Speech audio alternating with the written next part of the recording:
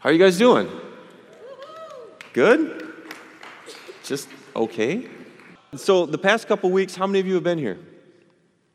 So Pastor Jared was talking about running a race and running our race and what that looks like. And I'm going to kind of talk about that and I wanted to talk about a whole bunch of different people and look at how they ran their race.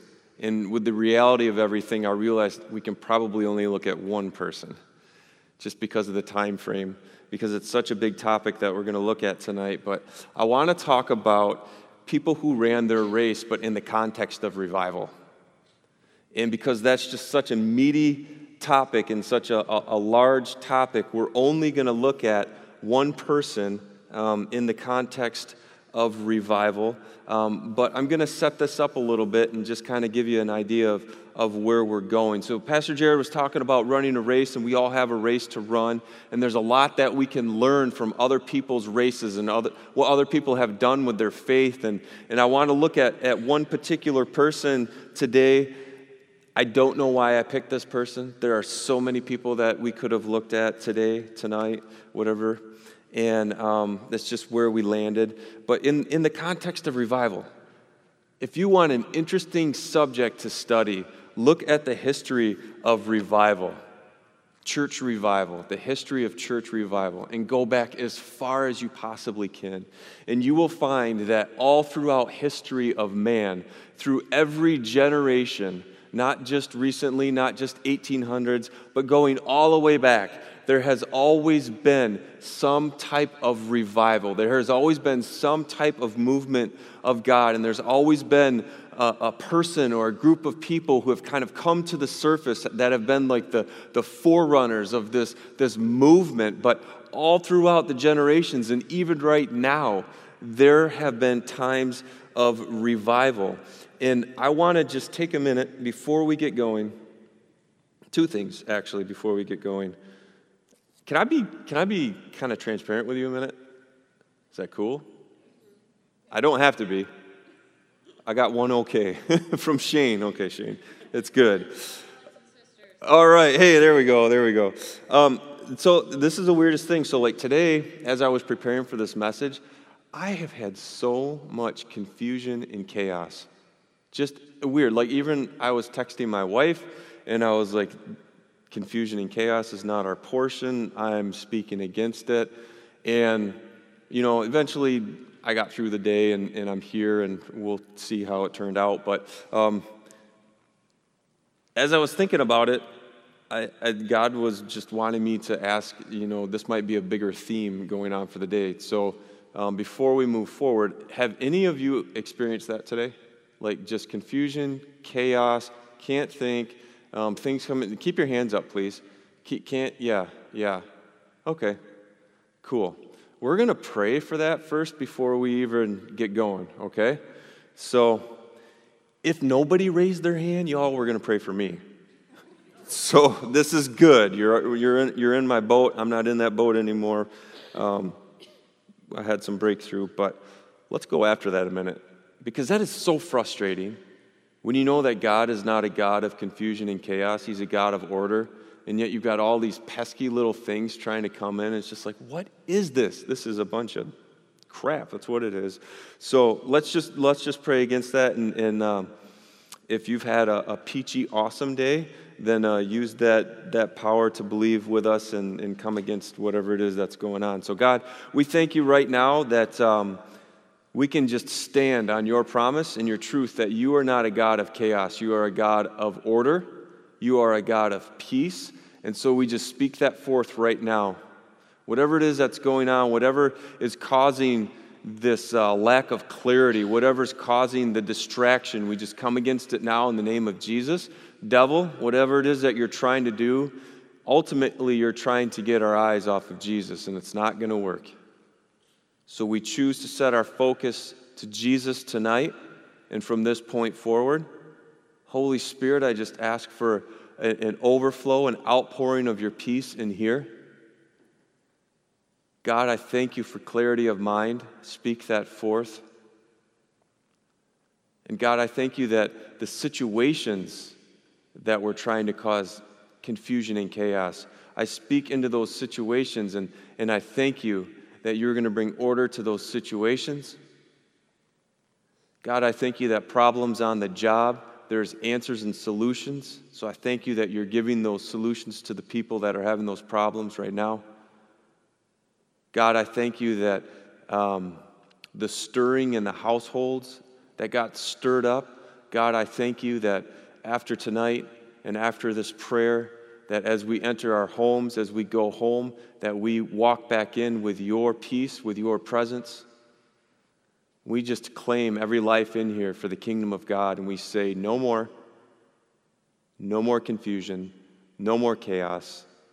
In Jesus' name, amen. All right, now let's get to the message. So, talking about revival a little bit, but before we get into it, I want to define that, especially for the sake of this conversation. So, how many of you have ever heard the term revival? Okay, most of us have heard the term revival, but we all kind of have a different idea, a different understanding of what revival is. We've heard people say, let's pray, Lord, send revival. Well, what does that mean to you? That could mean something completely different. When I say revival, that could mean that, well, actually, when I say the word revival, you could be thinking about a food court in Chicago, because there is one. I was reading a headline as I was doing some research for this message. I read a highlight, and it said, Minneapolis is hungry for revival. And I was like, yes! And I clicked on it, and it's Revival Southern Kitchen. They're hungry for the fried chicken. And so I'm like, okay, that's not the revival we're talking about. So there's all kinds of ideas when it comes to this word revival. And the context that we're using it in tonight, I'm going to define that for you. First of all, Webster's Dictionary, just a very, very simple definition of revival. It says an improvement in the condition or strength of something. So improvement, recovery, rallying, picking up, turn for the better, upturn, upswing, resurgence. I love that word, resurgence. I bet Carrie loves it too. Carrie, she smiled. Okay, good. Or an instance of something becoming popular, active, or important again. That's key. Important again. A comeback, reestablishment, reintroduction, restoration, reappearance, resurrection, regeneration, rejuvenation. Tim Keller, who is a really good Bible teacher, this is his definition of what revival is in the context of the church. He said revival is three things. And he said, it makes every pastor drool to hear this. And he said, revival is when sleepy Christians wake up, when nominal Christians are actually finally converted, and when hardcore people are attracted to the new beauty and the boldness of the church, leading them to Christ. So that's what I mean when I'm talking about revival. I'm talking about when something happens, usually sparked by one person or a group of people, where sleepy Christians wake up, where nominal Christians are converted, meaning people who are just doing things based upon tradition, or people are doing things just because that's what we do. We go to church. It's when those people actually get it, and they make that decision, and they're converted, and there's nothing that you can say that will take that back. And when he says hardcore people, he's just talking about people that aren't saved. But when you look at revival in the context of church history, there were some hardcore people that were seeing a new beauty to the church. They were seeing a boldness of the church, and that led them to Christ. That's what led them to Christ. And so we're talking about running the race, but running the race and looking at one person, how he ran the race in the context of revival. And we're going somewhere with this, so just bear with me.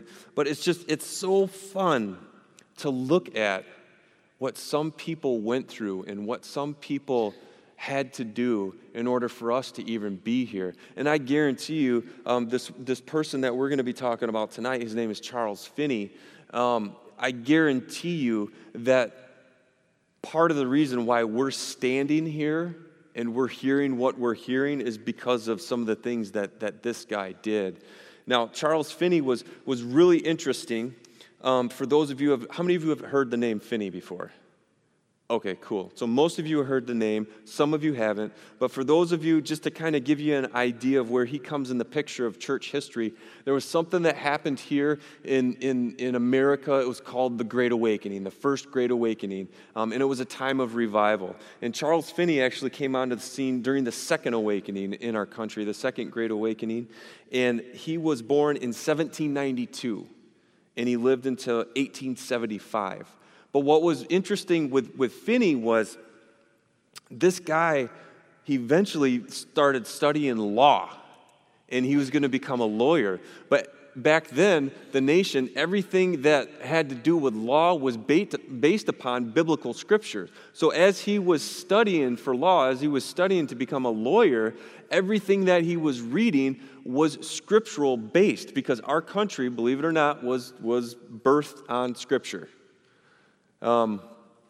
There's some things that don't look like that now, but back then, everything was based on Scripture. That's how our nation was birthed.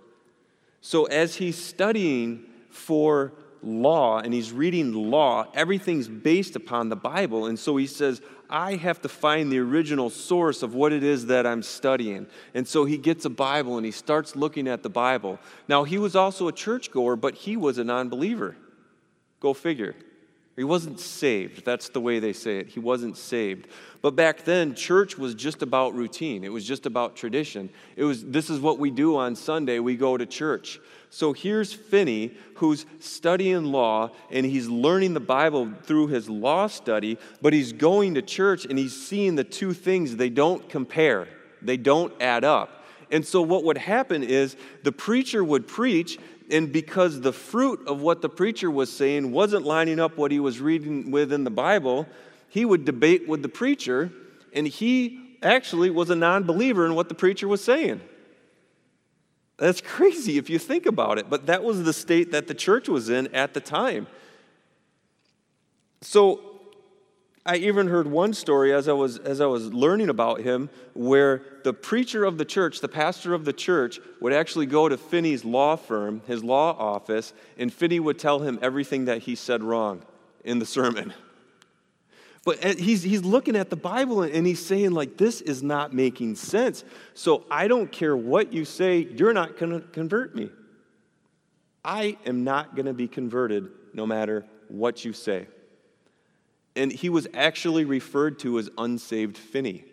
And he had his little group of cronies that were like, yeah, if Finney's strong and he's a strong guy, he knows the Bible, and we're standing behind this guy. If Finney doesn't get converted and he's standing for this position of not being converted, we're all standing with him too. We're not going to be converted either.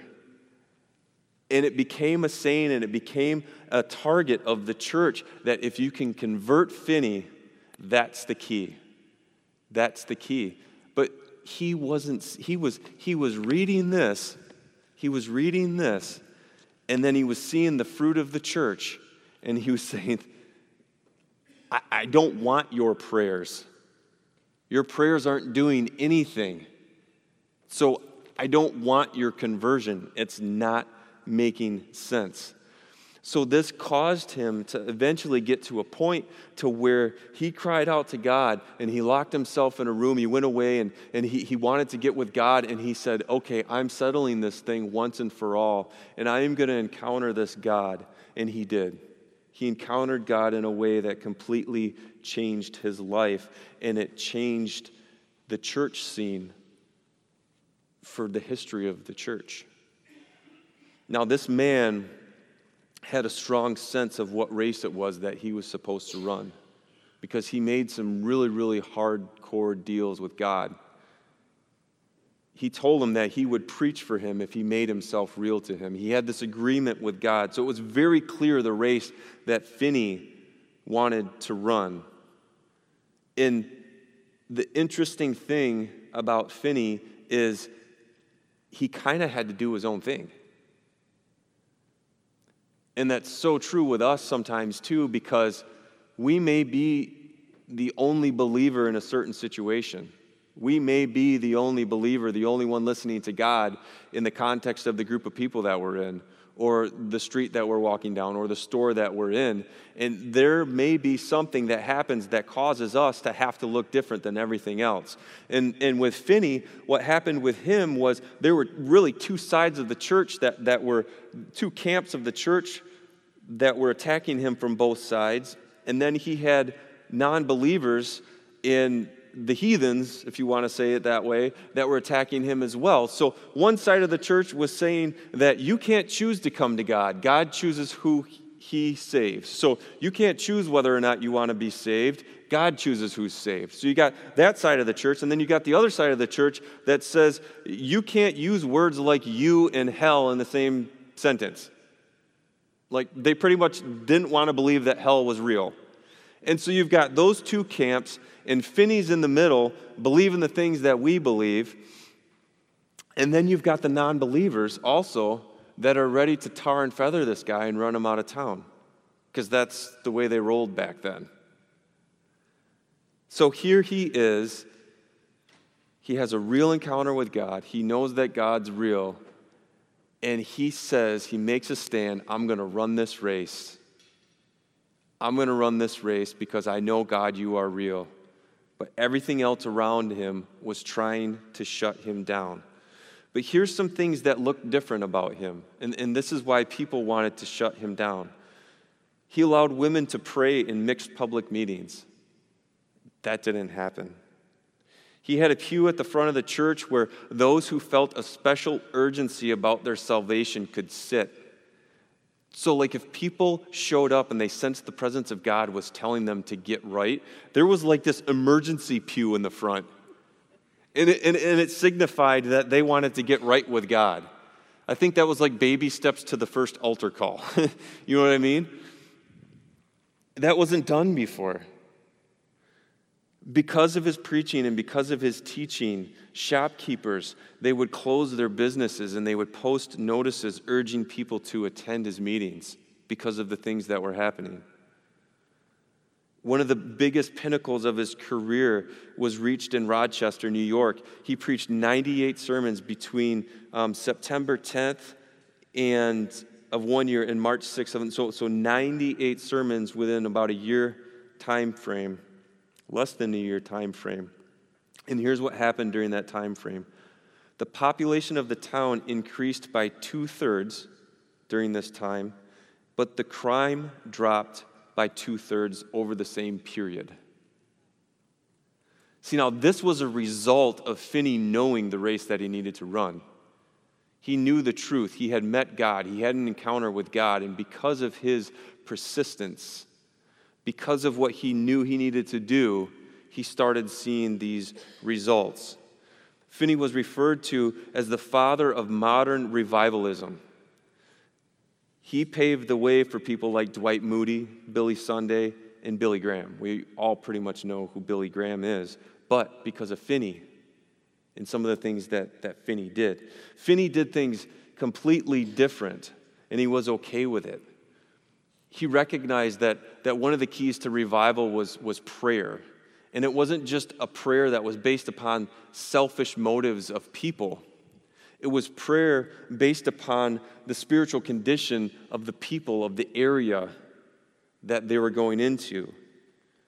So he understood the importance of prayer. So what he would do is he would actually send a team ahead of time to a certain area that they were going to go to. And this team was hidden. You didn't know much about them. And actually, a lot of people don't ever hear this guy's name. One of the guys' name was Daniel Nash. Daniel Nash was a part of this prayer team. And they would go into the area like weeks in advance. And they would literally just groan and moan. And they would get a sense of the spiritual condition of the people in the area. And out of that agony and out of that heart that God had for these people, that's where their prayer came from. That's where their prayer came from. And so we understood the importance of that type of prayer, that travailing prayer. No one else was really doing that. They were all praying from a standpoint of whining about their situations. But Finney understood the importance of prayer. And even so much so, I heard that after Daniel Nash died and that prayer team didn't exist, Finney's time in the pulpit was done. It's very interesting. So as Finney would preach, Nash would go into the nearby houses. He would get there to the area, and they would pray in the nearby houses while Finney was preaching. But as a result, the Holy Spirit showed up in amazing ways, truly amazing ways. People who were just consumed by alcohol, consumed by the wrong way of living, consumed by anger and hatred, literally showed up to Finney's meetings to kill him. But because of the power and the presence of God, and because of the Word, he did not back off of the Word. He preached words like Sodom and Gomorrah, you guys are going to hell. But it was under the power of the Holy Spirit. All because he understood the race that it was that he needed to run. He was set on that race that he needed to run. He understood what God was calling him to do. And he was okay with things looking different. And it's so interesting. Listen to this quote. This is Daniel Nash. This was his prayer warrior that he had along with him. Listen, you couldn't even make this up. This is his quote, talking about running the race. He says, "When Mr. Finney and I began our race, we had no thought of going amongst ministers. Our highest ambition was to go where there was neither minister or reformation and try to look up the lost sheep for whom no man cared. We began and the Lord prospered. But we go into no man's parish unless called. We have room enough to work and work enough to do." So even Nash referred to it as a race. They knew the race that they were called to run.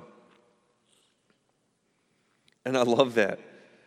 It said they didn't even want to go amongst the ministers. They wanted to go to where no man would go.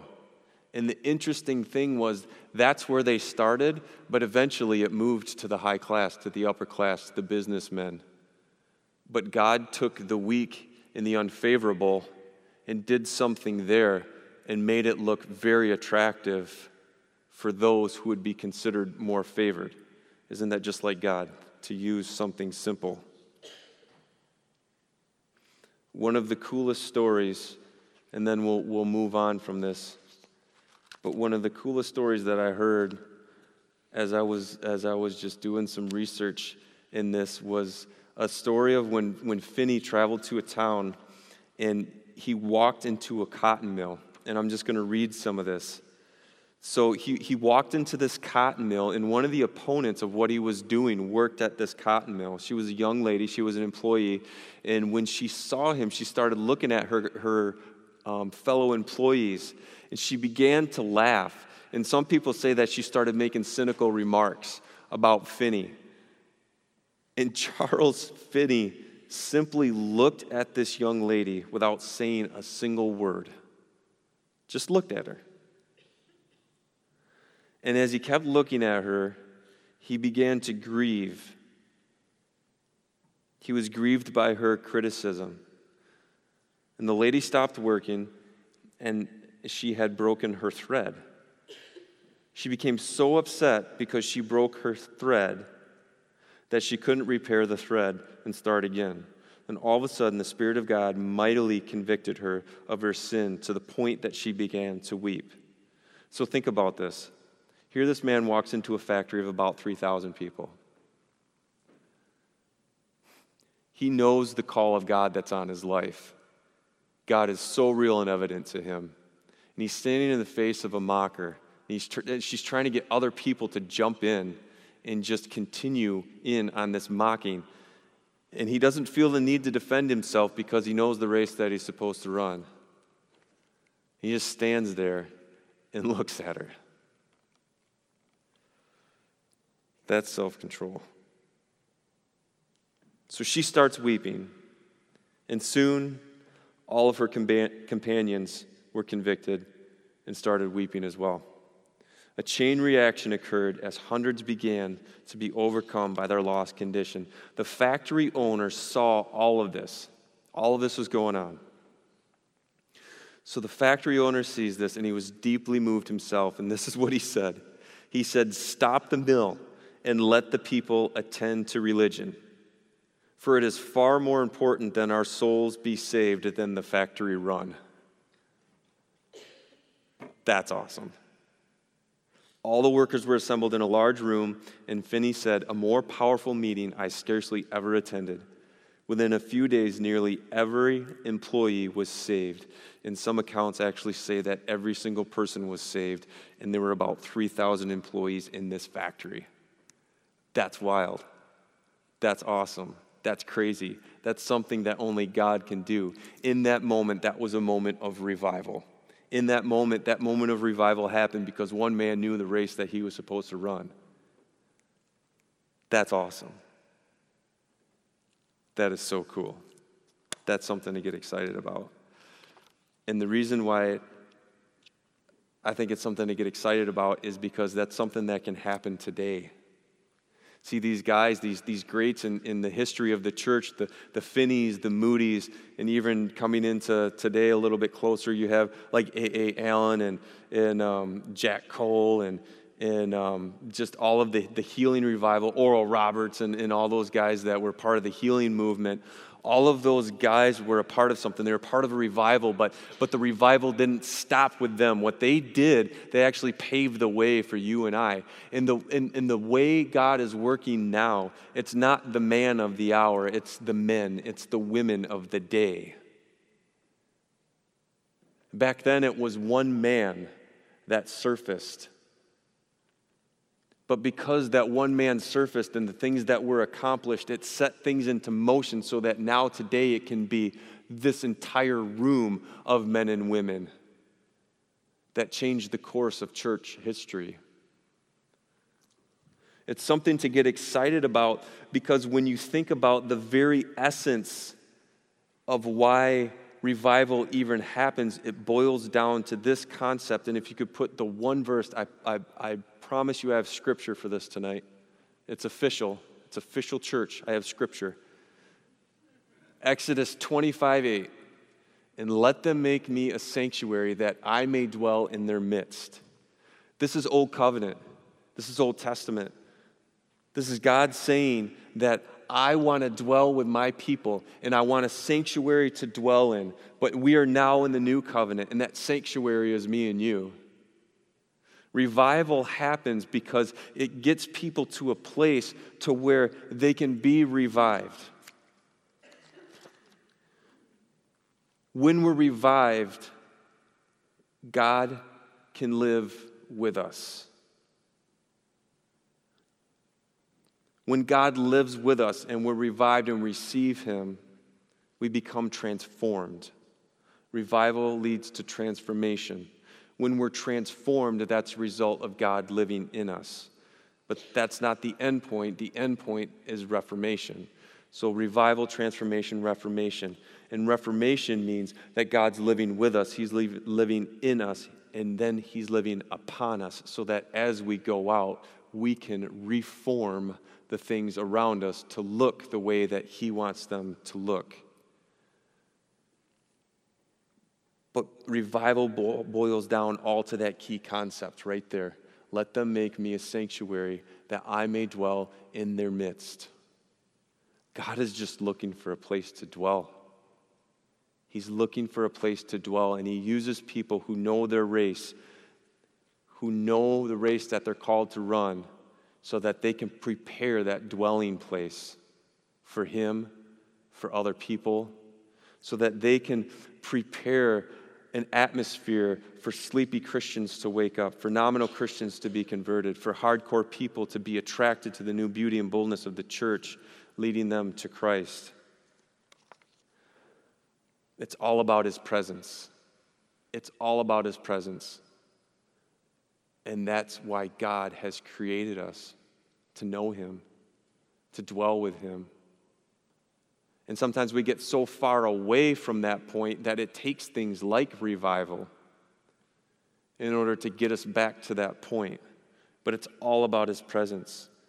Now, next week, we're going to talk about something even greater than revival, and it's how to live a continually revived life, because that's greater than needing revival, living a revived life. But tonight, where I want to stop is understanding just everything that we're talking about and how it all boils down to the point of his presence and him wanting to dwell with us. I want to camp there, and that's where we're going to end tonight. But I love this. I was watching an interview, and it was Todd White was being interviewed by somebody, and he was with Michael Koulianos. And this guy was talking about the context of revival, and he asked this question, and he said, I'm not trying to be silly with this question. He said, but in all revival context, everything is boiled down to the presence of God. And this was his question to Todd and Michael. He said, why is the presence of God so important? And for those of you who know Todd White, this is funny, and this is so Todd. But he just starts thinking about the very presence of God. And the question was directed to him first, why is the presence of God so important? And he's like, oh man. He's like, looks over to Michael and he says, you better take this because I'm about to cry. The very thought of the presence of God and what that means in his life brought him to tears. And what Michael said completely blew me away. And it's like, drop the mic. You don't even need to say anything further. So the question was, why is the presence of God important? Todd couldn't answer it because he started thinking about the presence and started crying. Michael says, when you understand that the presence of God is God, then the question is really, why is God important?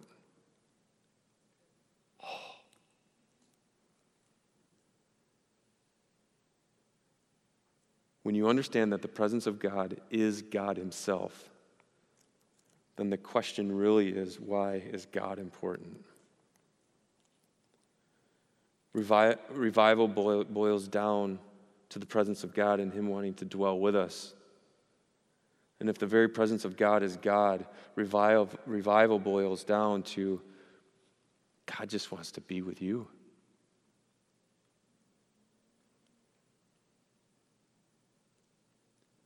And I can tell you from that very point of God being with you nonstop, 24/7, with God constantly being at the forefront of everything that you do, from that point, you can run that race that Pastor Jared was talking about the past 2 weeks. And that is the best place to run that race from. So here's what I want to do tonight before we leave. Going back to Tim Keller's reference of revival. Revival is sleepy Christians waking up, nominal Christians being converted, and hardcore people, we'll just say people who don't know God, being attracted to the new beauty and boldness of the church, leading them to Christ. If there's anyone here, actually, you know what? I'm just going to have you close your eyes. This is between you and God. Let's just go into a time of just prayer for a moment. If there's anyone here tonight that would say, you know what? If I'm real with myself, if I'm really real with myself, and I consider myself a sleepy Christian that needs to be woken up, then tonight I'm here to tell you the alarm is sounding. It's time to wake up. If you're a person that says that I come to church, I do some of the churchy things, I know some of the churchy words, I can say yes and amen, I know some songs, but this just isn't real. I don't know why I'm doing it. My mom and dad did it, so I do it, or this is something that good people do, so I do it. If you would say that you're a nominal Christian and you need a serious conversion, I'm here to tell you that tonight that can happen. And if you're here tonight and you have no idea what I'm talking about, You've never heard of this guy named Finney, and you're like, you sound like my history teacher from school and I'm about falling asleep. That's cool. It's okay. If you don't know God, it's as simple as saying to him, God, I want to know you. Something about what's going on tonight is real to me. I can't pinpoint it, but God, make yourself real. So if any of you are in any three of those categories, I'm just going to pray a simple prayer and just pray it, believe it, the way that you need to. Because I want you to walk out of here not in one of those three categories. So Father, I thank you that those that would consider themselves sleepy Christians, Father, I thank you that right now you are waking up, you are reviving them right now in a way that is going to lead to continued transformation, in a way that's going to lead to them never falling asleep again. God, I thank you right now. I say, wake up, wake up. Jesus is calling you. It's time to wake up and run your race. God, speak to them tonight as they leave this place. And people who are just doing this out of a routine, who are just coming to church, it's not that they're bad people. But Father, this needs to be real to them. What your Son did on the cross needs to be real to them. And tonight they're saying, tonight I make the decision, no going back. I do not want to be a nominal Christian. Tonight is the night for my conversion. Tonight is the night that I am truly saved. Tonight is the night that I receive Jesus. God, for those people, I thank you that you hear their prayer and they're made right with you. And God, for anyone in here that doesn't know you, who's never even prayed to you before, God, as they just simply ask you to make yourself real to them tonight, God, I thank you that you're honoring that you're showing them something new that they've never seen before. And before we leave, for everyone in here,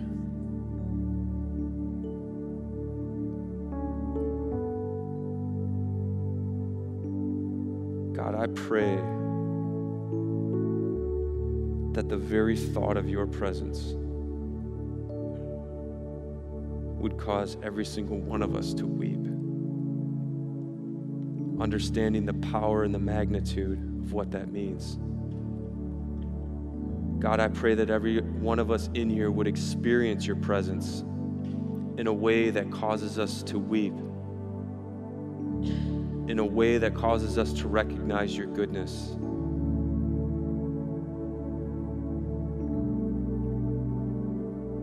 God, this is not a normal message tonight, but I believe everything was spoken to get us to this very point right here, right now.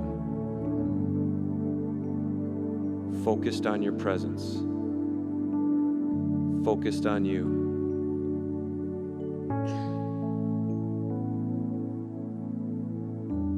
So God, we thank you that you're here right now.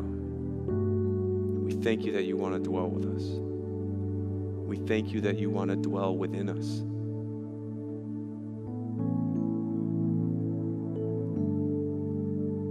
God, may we be a people that others are drawn to because of you in us. God, may we be a people that are so set on the race that you've given us, that we're not afraid of people on each side mocking us, that we're not afraid of those who are wanting to tar and feather us with their words or thoughts.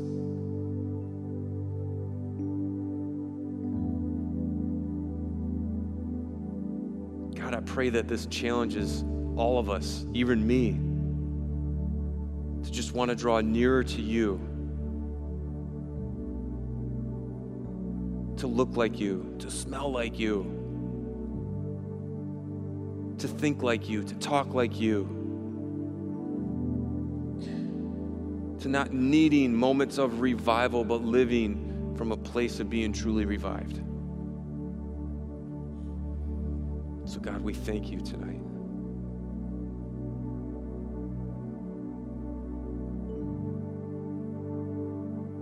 And as we leave, we thank you that your presence goes with us.